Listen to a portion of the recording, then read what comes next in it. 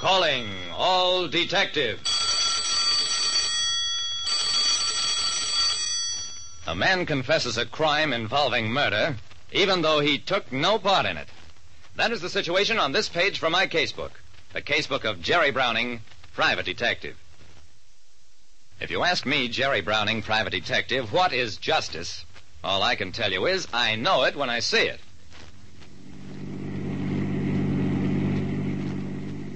Crimes of violence run in bunches. A couple of hoodlums will get together and spread terror in a city or a district until you catch up with them. That's why Lieutenant Dawson and I were cruising in the patrol car. Cars 4, 16, 23, go to 18th and Westwood, signal 6. Signal 6 was armed robbery. We were less than half a mile from the address given. Dawson shouted, "Jerry, watch out for suspicious-looking characters. We may catch up with these babies. I see somebody right now. Stop!"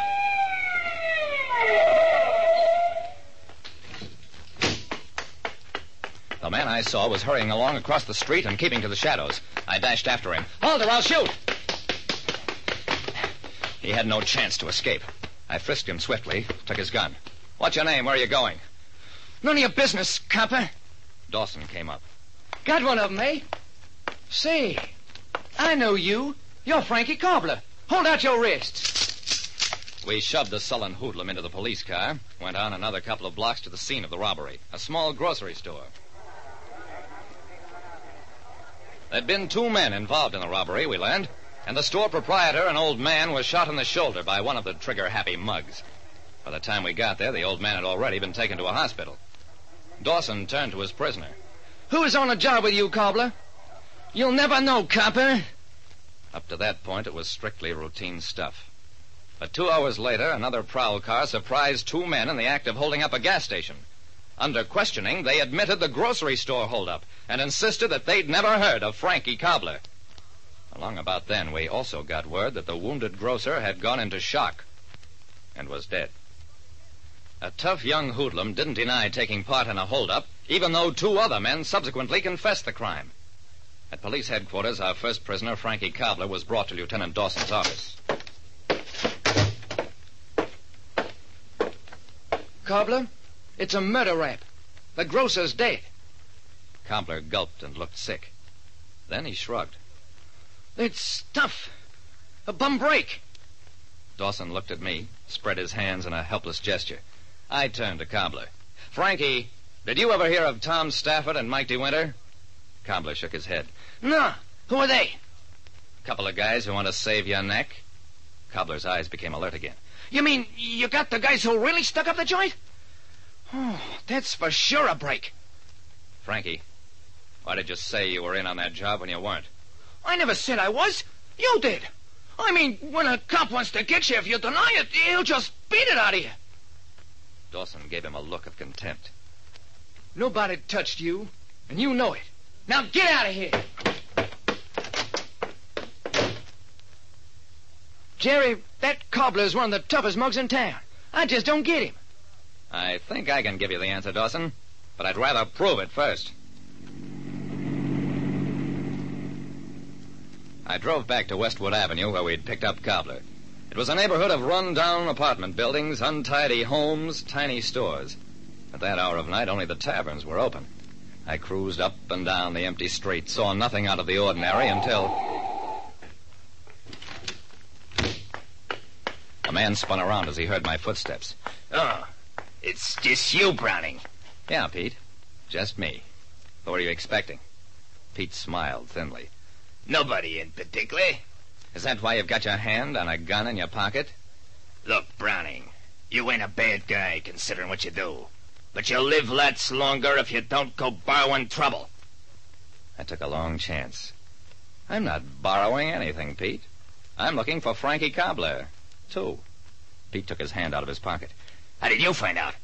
Since I couldn't answer that one, I ignored it. Take my advice, Pete. Don't make me stop looking for Frankie and start looking for you. Well, now I had a little to go on. Pete Morden was muscle man and bodyguard for Happy Joe Alden, the bookmaker. Any time Pete went out gunning, it was a cinch he was on Happy Joe's business.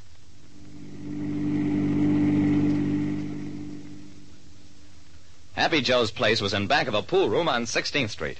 When I got there, the place was lighted but deserted.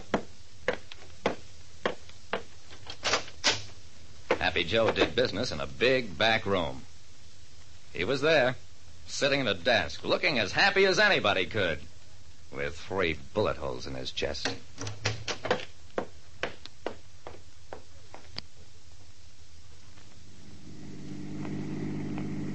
It's an eerie feeling to cruise the streets of a sleeping city at 2, 3, 4 in the morning.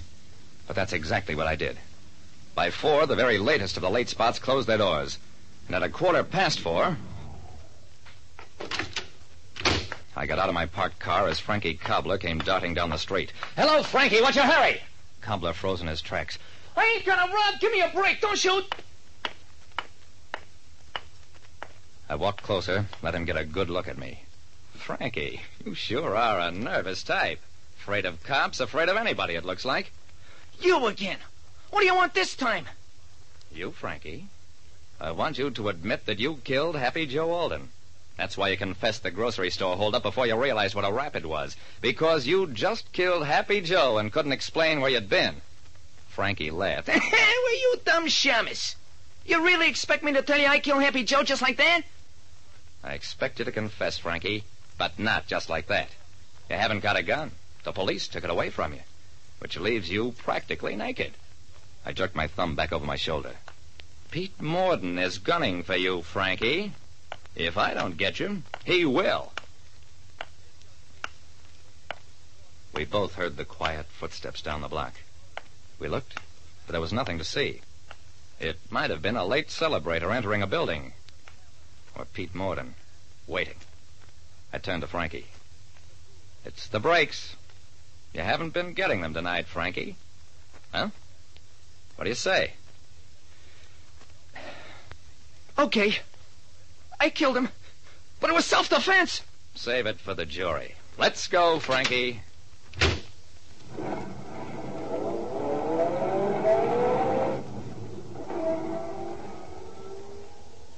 And that's how Dawson got credit for solving 2 murders in one night. A poor elderly grocer and a bookmaker who was pressing too hard for the payment of back debts. Like I said, justice is only a word until it's aimed at you.